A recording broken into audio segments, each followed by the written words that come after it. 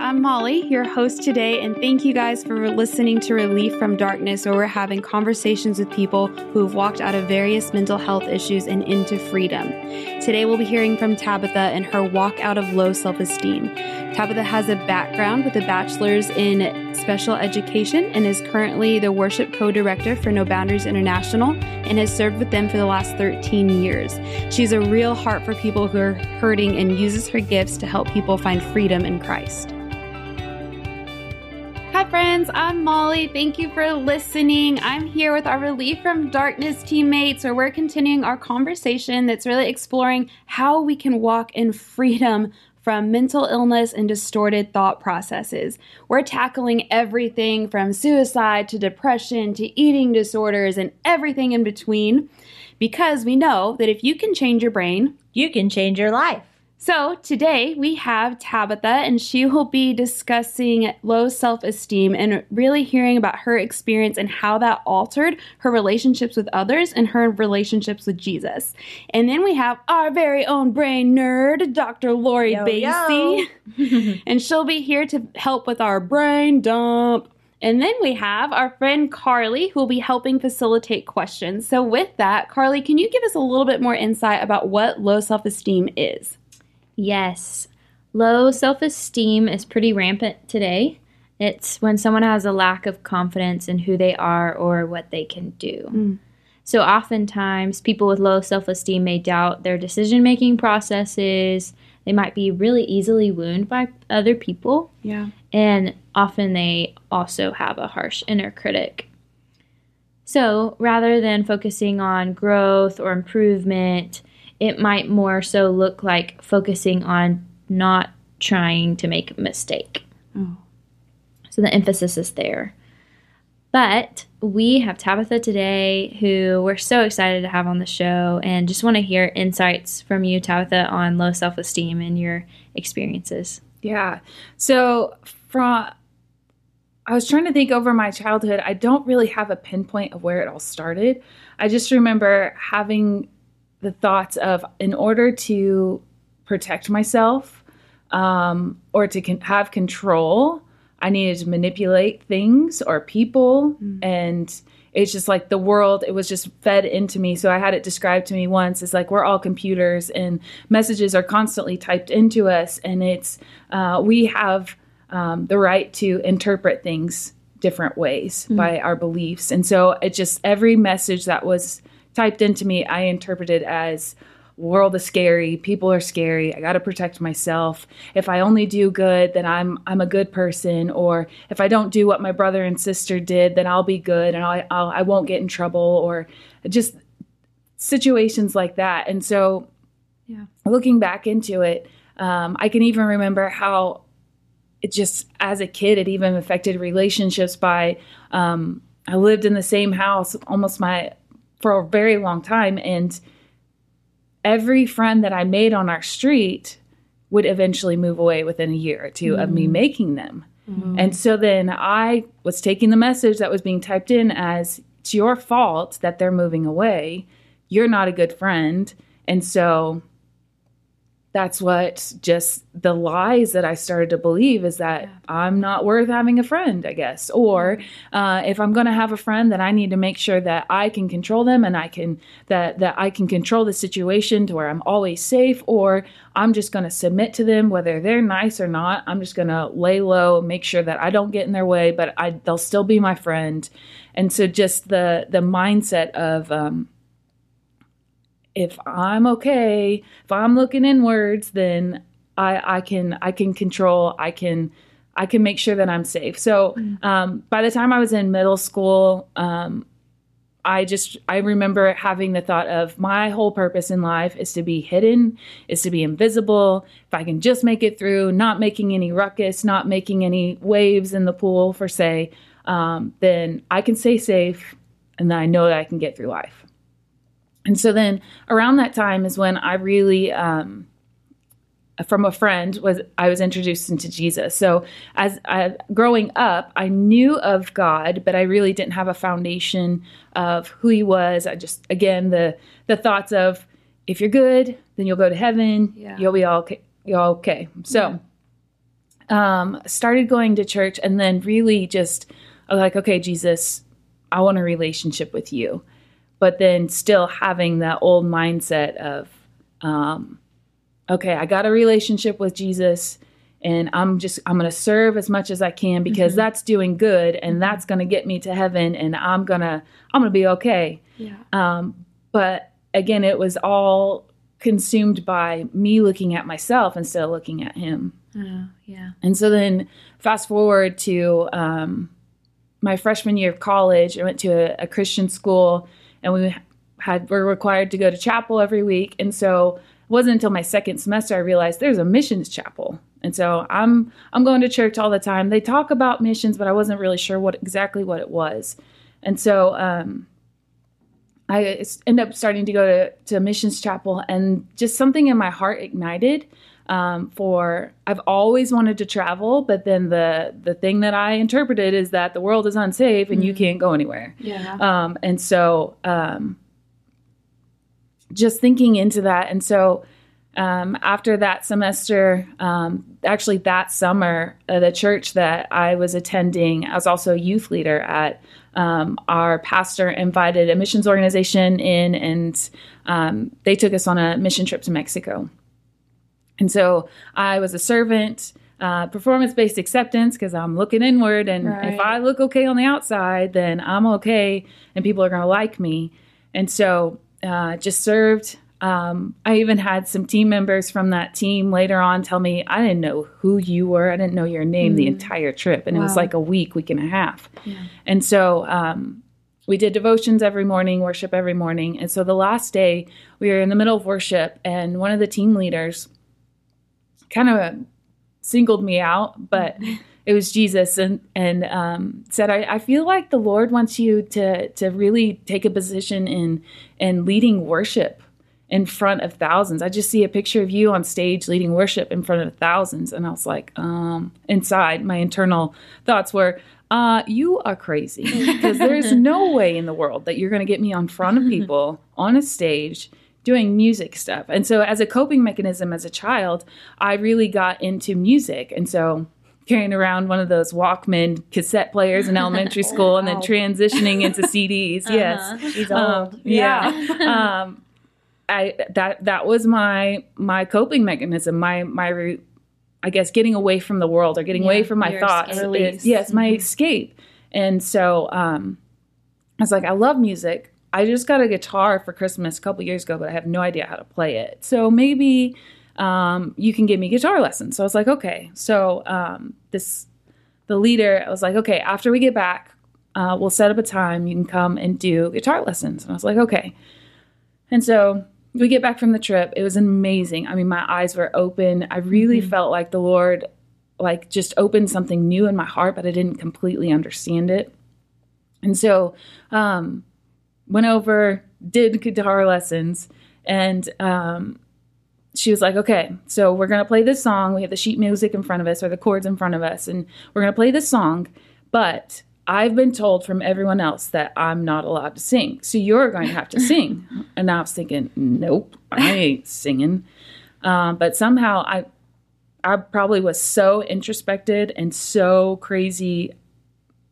My Amalong Ding Dong was way out of space, that I don't really remember what happened during that time. It's kind of crazy. But I didn't physically black out, but I just don't remember any of it. Yeah. But I ended up singing to try to keep in the song that we were playing. And the other people that were there, they said they came into the room and they're like, were you guys listening to the radio or something? Wow. And they're like, no, she was singing. I was like, okay. So just from there, I was kind of tricked into leading worship. Not tricked, but I really was pushed out of my box, out of the introspection, and out of just really pursuing what the Lord had for me. And so it really wasn't until I was introduced into a community of believers who were really calling me out in what God has called, or the calling that God's put on my life, to where I really could start seeing outside of myself. That's so good. It's like you were no longer invisible. Yeah. And you couldn't hide anymore. Especially if everyone's coming in asking if they have the radio on. Like, Right. Yeah. So, Dr. Lori, can you give us the brain dump? whoop, whoop. Absolutely. I think it's really interesting talking about this. And, the opposite side of the coin of low self-esteem or self-rejection is actually arrogance. And the common denominator in both of those things is pride, because we make it all about us. I can't, or I'm all that in a bag of chips, or I'm not. And so it's that, again, back to the navel gazing. And so instead of knowing whose we are and what Jesus put inside of us, and then who we are, and then what we're called to do, and we all have strengths and we all have weaknesses. I would be one that wasn't allowed to sing in public, even though I wouldn't mind. And so in fact, you guys want me to do just a little something No, right now? that's okay. It's Okay, okay, back Lori. on to. And so if we realize our strengths and function in our strengths, and we will realize our weaknesses and function and don't function, or have others that'll come alongside with that and not make everything about us. Because it's, again, not what I am just being good enough to do, or not just being bad, but actually unplugging from doing and the tree of knowledge of good and evil and plugging into the tree of life. And if we don't have a good foundation, or if we're insecure, or if we're arrogant, then from a brain perspective, we need to ask ourselves, who taught us to be so self-absorbed? And we all are self-absorbed naturally. But when we surrender and when we die to ourselves and we invite the Son of the living God to rule and reign in our life, not as a democracy where he doesn't just look like us and act like us, but when we truly surrender, we start to look like him, then things should change. And then our value is based on him and what he's done, and then utilizing and working with him in the strengths that he's given us. And when we start to then look down and navel gaze, then we say no, because again, that's the familiar pathway. That's the tendency and the norm of what we would do based on the things that we were taught, and we have to retrain our brain. So back to the CPR of low self-esteem. I need to connect. I need to do my part. I need to know that it's not about just looking at me and being so paralyzed that I can't, or being so full of myself that I can't. I need to know the psychoeducation, that if I have a tendency to be self-absorbed and not, and to retreat, or to be invisible, or to not utilize my gifts, that's incredibly selfish, and that's how my brain is trained. And I need to retrain my brain and go ahead and do it afraid anyway. I think about Tabitha and her actually then being on stage, and I've actually witnessed her being in front of hundreds and thousands. And as soon as she starts making it about her, it changes everything. But if she's worshiping the King of Kings and the Lord of Lords, then she can do that effectively. But initially up on stage, then her amygdala is more than likely going to fire that fight, flight, or freeze. Remember the time when she told you she didn't remember when she actually sang? And so you go ahead and you push through and you tell your brain, I'm in charge now. This is now. That was then. And then I establish a routine where I don't make it about me, where I make it about actually the King of Kings and the Lord of Lords in me and through me, and I do the best that I can. And so I find that this works a lot better than even if you would Google the 7 steps to increase my self-esteem. That's good.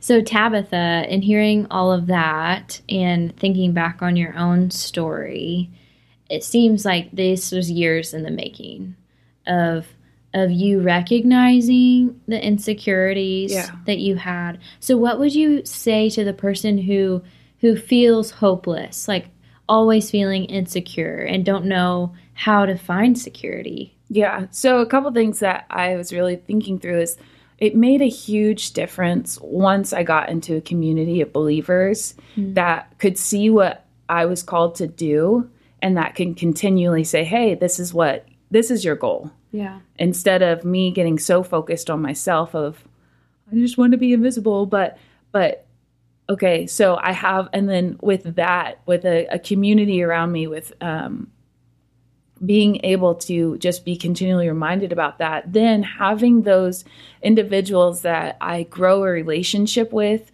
Christ in the middle of it, and then being able to say, okay, real or not real. I'm having this thought right now. Is this real or not real? Mm-hmm. But then also thinking through, it really wasn't until I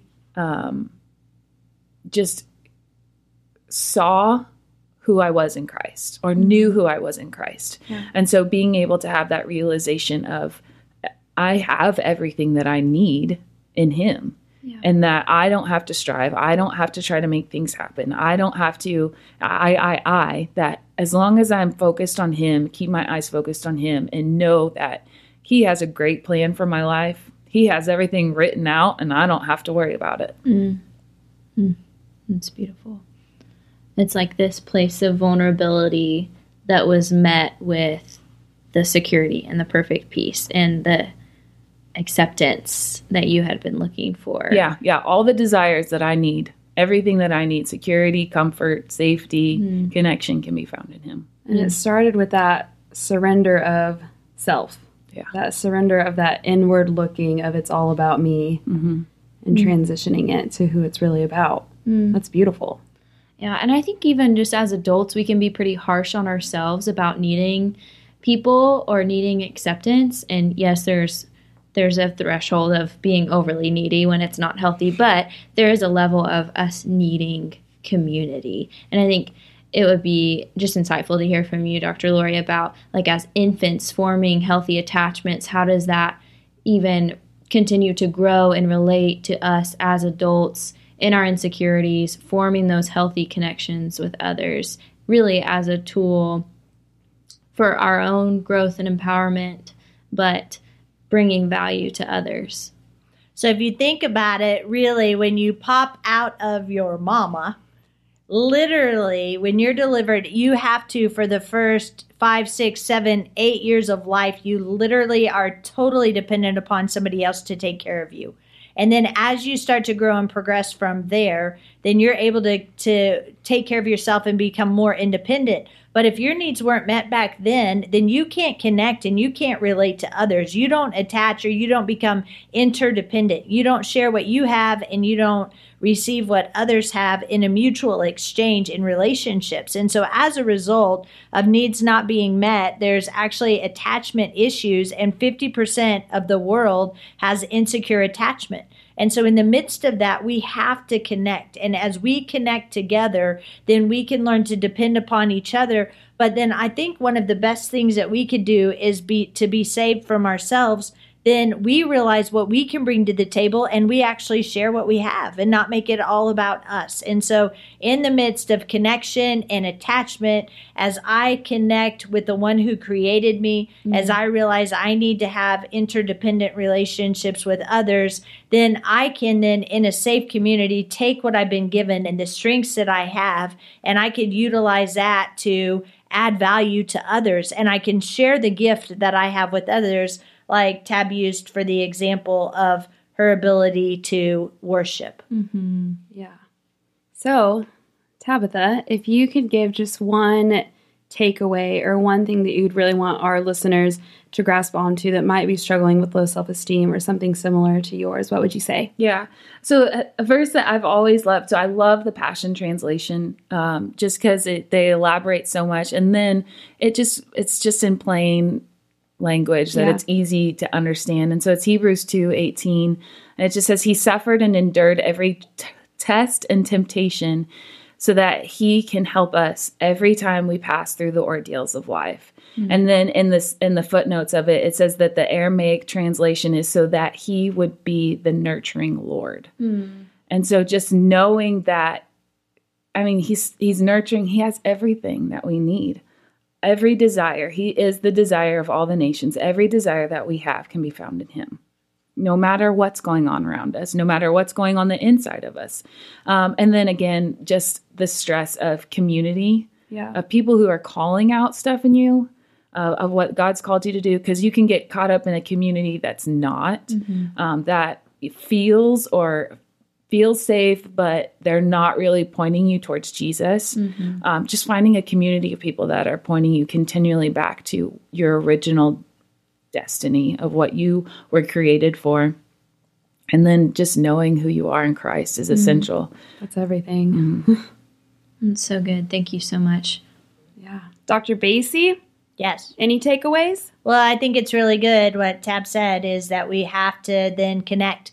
And the beautiful thing about a community is sometimes we're unaware. And so the only thing that's worse than being a dysfunctional mess or a dysfunctional, low self-esteemed mess is being a dysfunctional, low self-esteemed mess in denial. And so a community will actually hold up a mirror and reflect back what it's like to be on the other side of us.